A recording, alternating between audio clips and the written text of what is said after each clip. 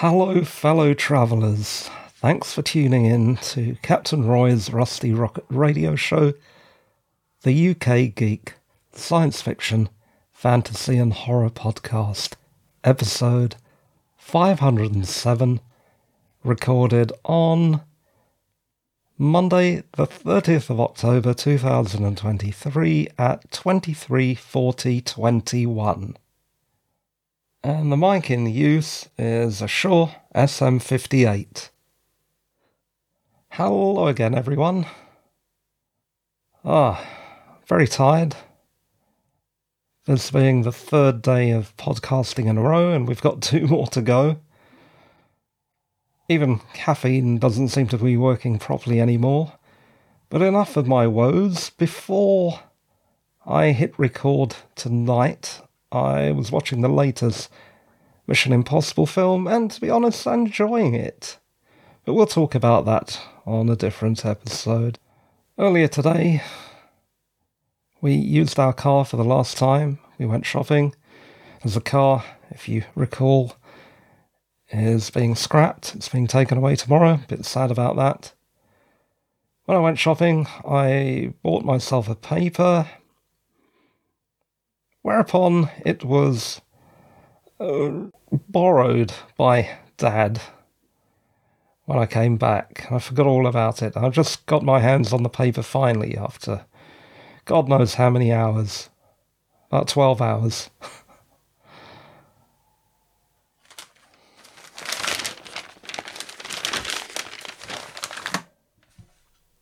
I had a brief look at it only a few minutes ago. There's quite a lot going on. Trouble in the Middle East. Yeah, just saying trouble in the Middle East is a cliche. There's always trouble in the Middle East, but the latest trouble in the Middle East.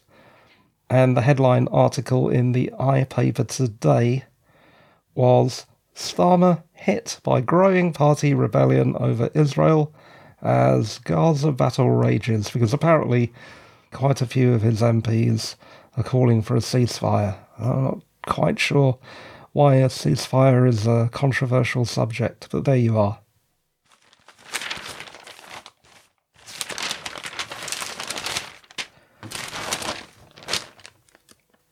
But I'm not really here to talk about that tonight. Although there is another piece of news that did catch my eye, and this is far lighter in tone. So let's end with that piece of soft news. There's a photo of 2 people with dogs dressed as steampunks. So this little article doesn't entirely connect with the picture. It's just a little paragraph that's talking about people attending the Whitby Goth weekend. It's something I thought of doing for ages, but I'm not a goth, and not really. I'm probably a little too grim to be one. And it's a big social thing, so I don't know. I've had my fill of social things lately.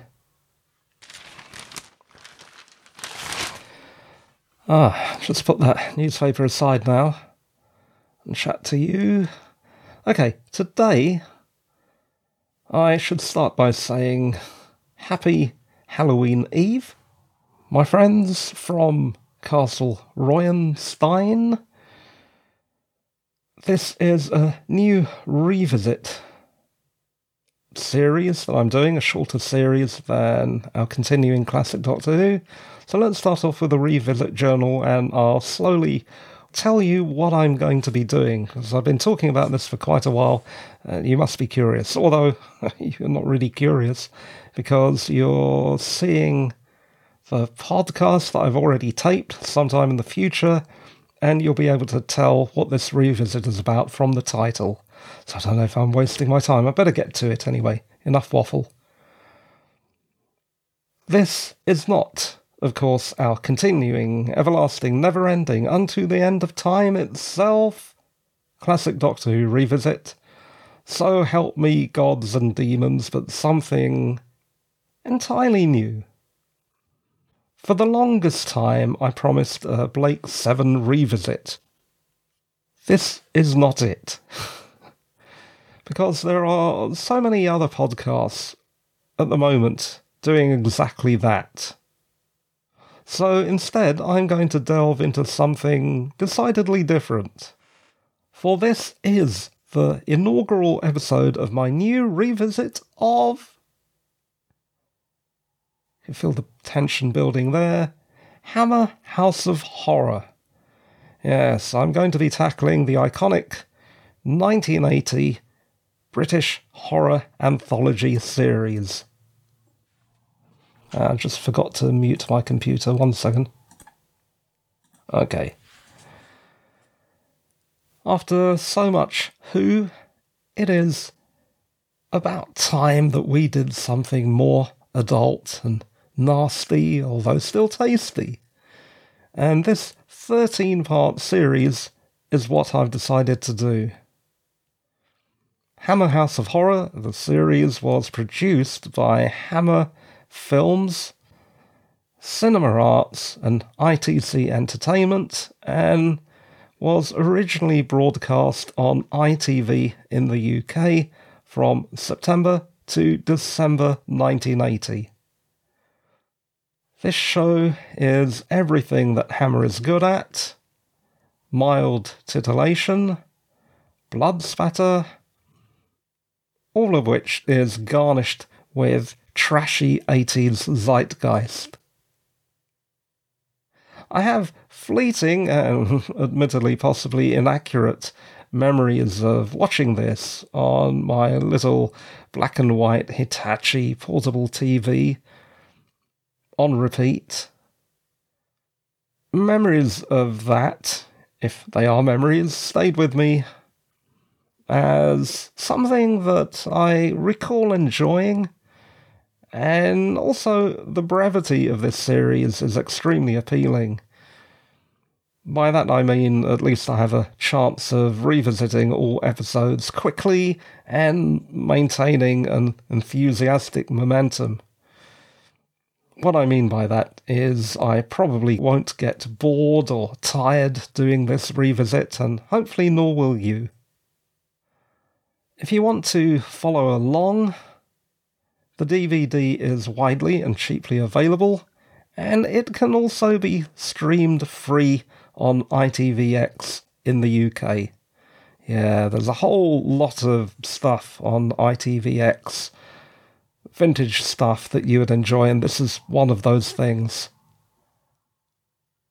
As with Doctor Who revisits, expect a concise revisit. So it should be a fun and not quite bite-sized, but manageable revisit.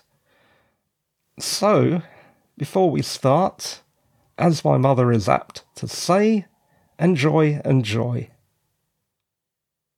Today's Hammer House of Horror story that we're revisiting is the first one, as we'll be doing it in chronological order.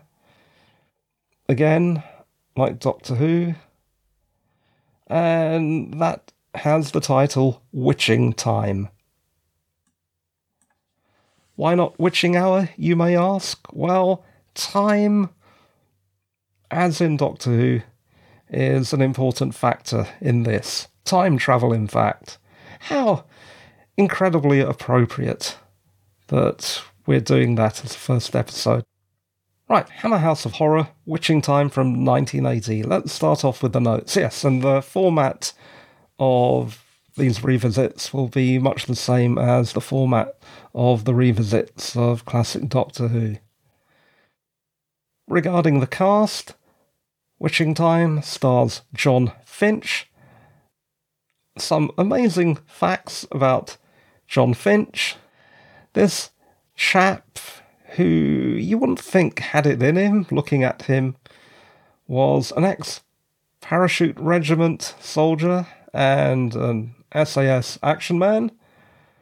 He was a fairly prolific actor, As far as I'm concerned, he notably starred as Michael Moorcock's Jerry Cornelius in the final programme from 1973, a film that is somewhat unfairly disowned by the author, Michael Moorcock. I actually like that film.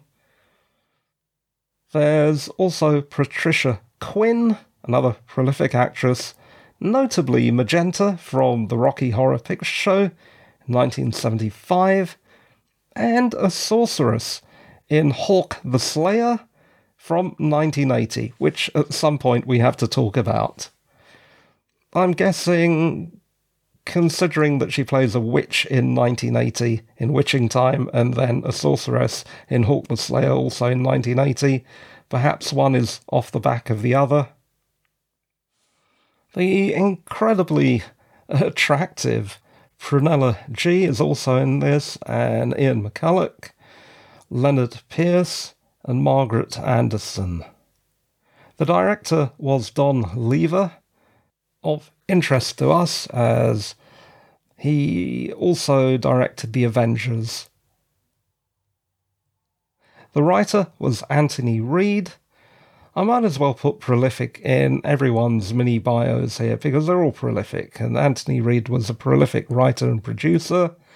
For example, again, things that I'm interested in, he was involved in Sapphire and Steel and Chucky and other things.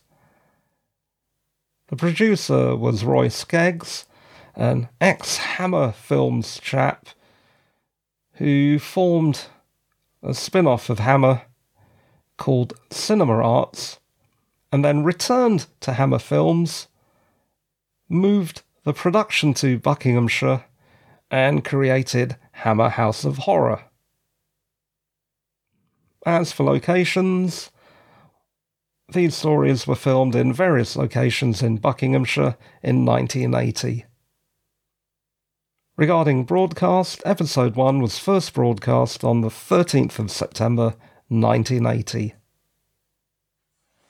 Let's talk Zeitgeist.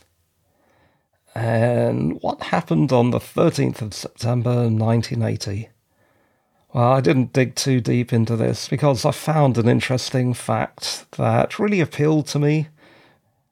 The number one song in the UK was Scottish singers Kelly Marie's poppy, disco-tastic and very camp rendition of Feels Like I'm in Love. It was a song originally written for Elvis Presley, and Mungo Jerry was involved in the writing. The main thing is, it is brilliant. It is a brilliant piece of poppy disco, and I really love that song. And every time I hear it, I don't know, just makes me bop around. Really, if you are going to look up any of the songs or things that I mention during these revisits, definitely check out Kelly Marie's Feels Like I'm in Love. It is absolutely brilliant. Okay, as usual, I will play a clip of no more than 15 seconds, and then I'll walk you through the story. Rolling clip in 3, 2, 1.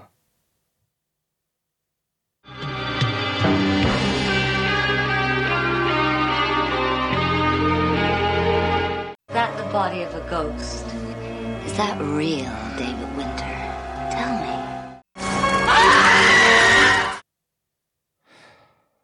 Alright then, I hope you enjoyed that clip.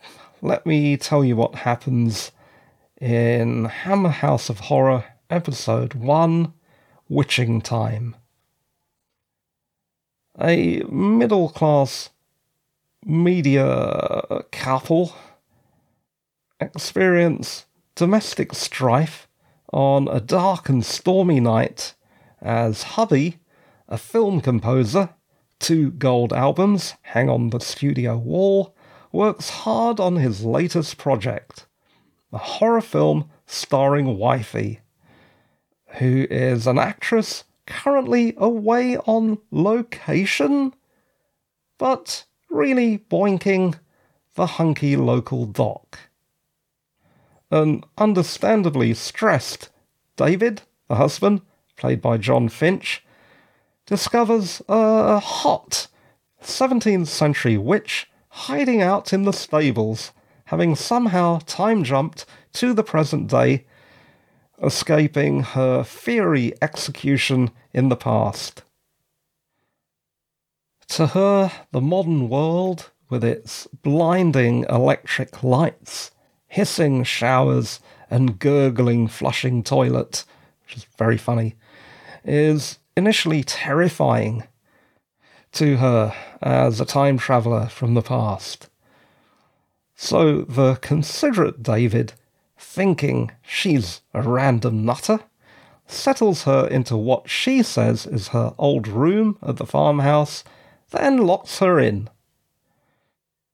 The same bit on the side, Doc, who's bonking poor David's spouse, disbelieves his story and treats him for stress. Things take a darker and more erotic and sinister turn as Lucinda the witch gets witchy and horny and bangs the living daylights out of David. You know, I have to stop saying poor David. Did I say poor David? Yeah, I did. Why am I sympathising with this guy? Lucky bastard. Later, his unfaithful wife returns to minister to him.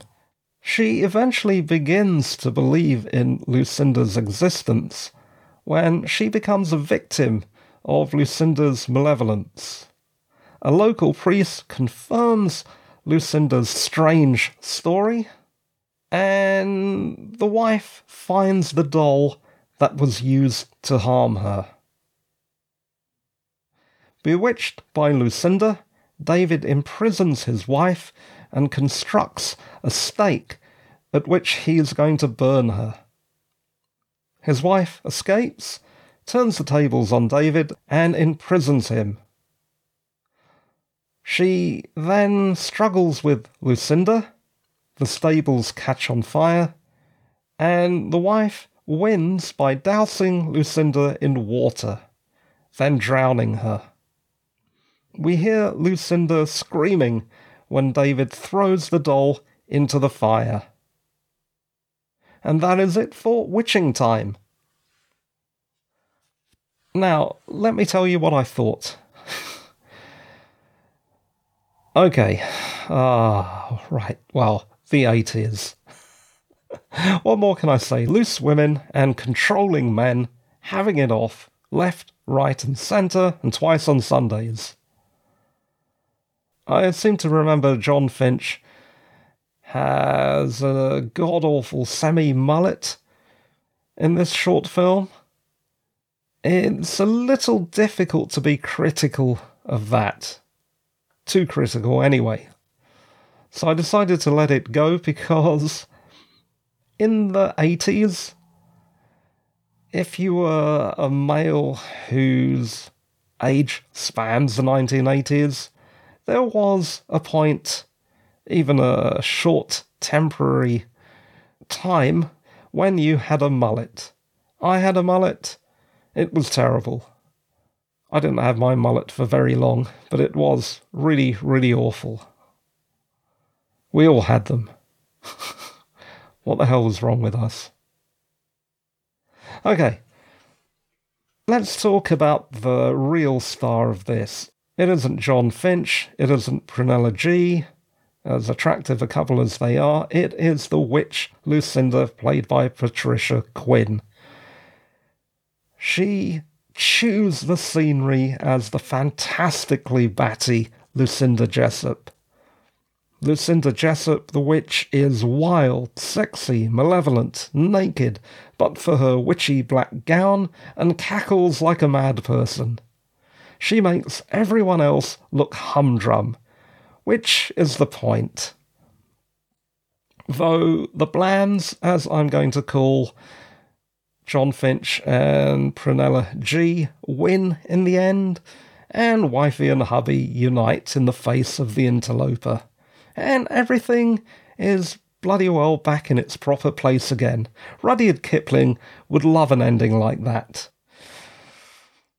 Bloody Middle England. Oh. You know what? I shouldn't be saying poor David. I should be saying poor Lucinda. She didn't deserve such a horrible death. David, on the other hand, is a complete imbecile. He shacked up with the wrong woman in the end. Oh, what is wrong with him? Lucinda's just better, and she's supernatural and occultish and powerful, whereas his wife doesn't even like him and hops into bed with the doctor. And she's a horsey woman. She rides a horse.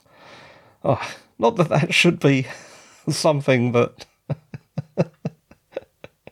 makes people scorn you, but I just brought that up for no other reason than probably class prejudice. The occult aspect seems a claptrap mixture of made-up semi-magical looking nonsense, though I'm sure it's probably well researched, and they probably bent things to fit into the script to make it more dramatic.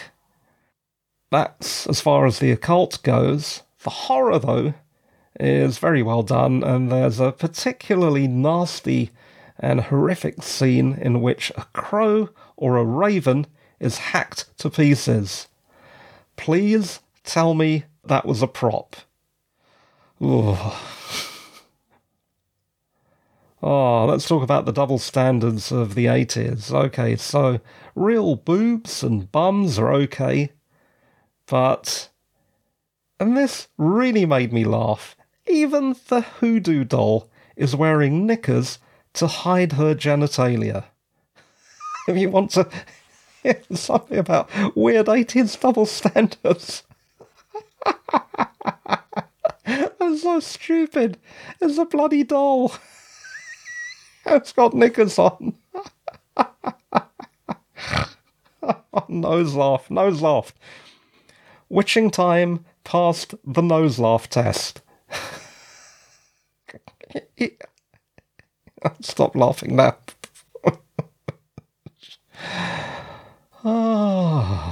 Okay.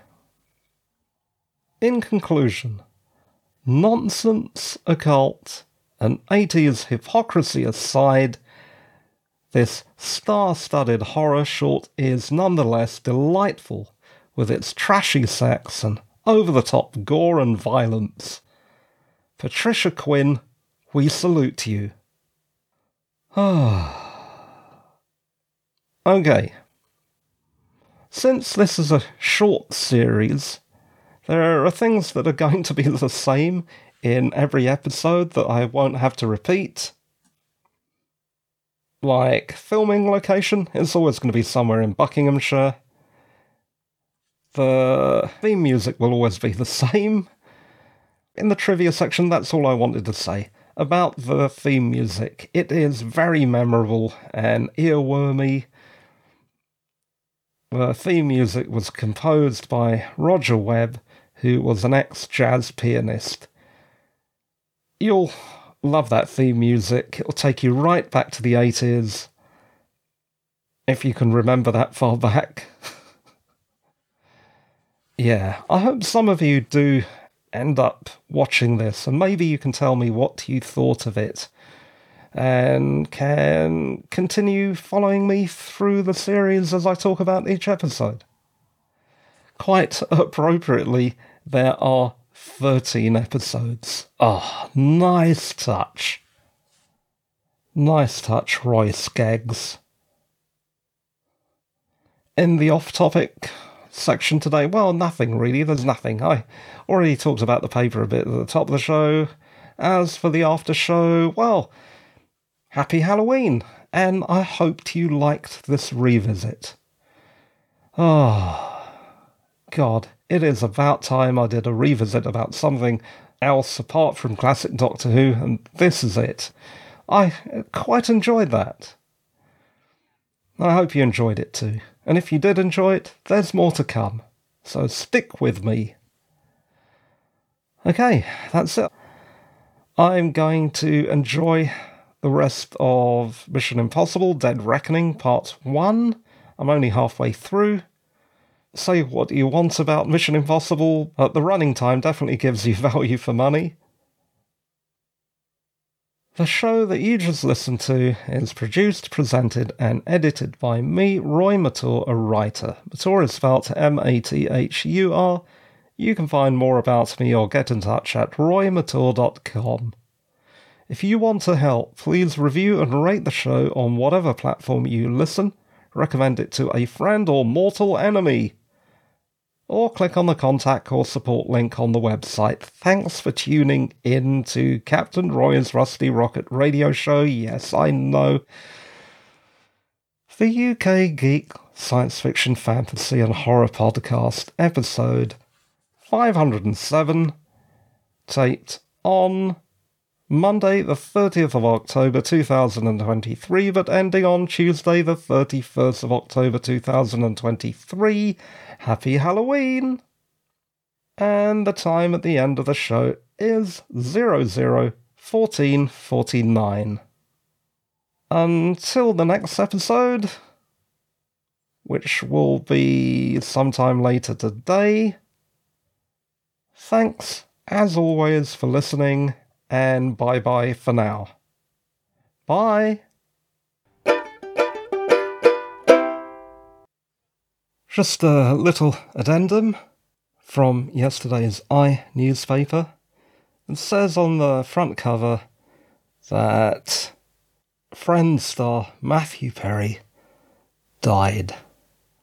Matthew Perry played Chandler Bing, the compiler of the Weenus.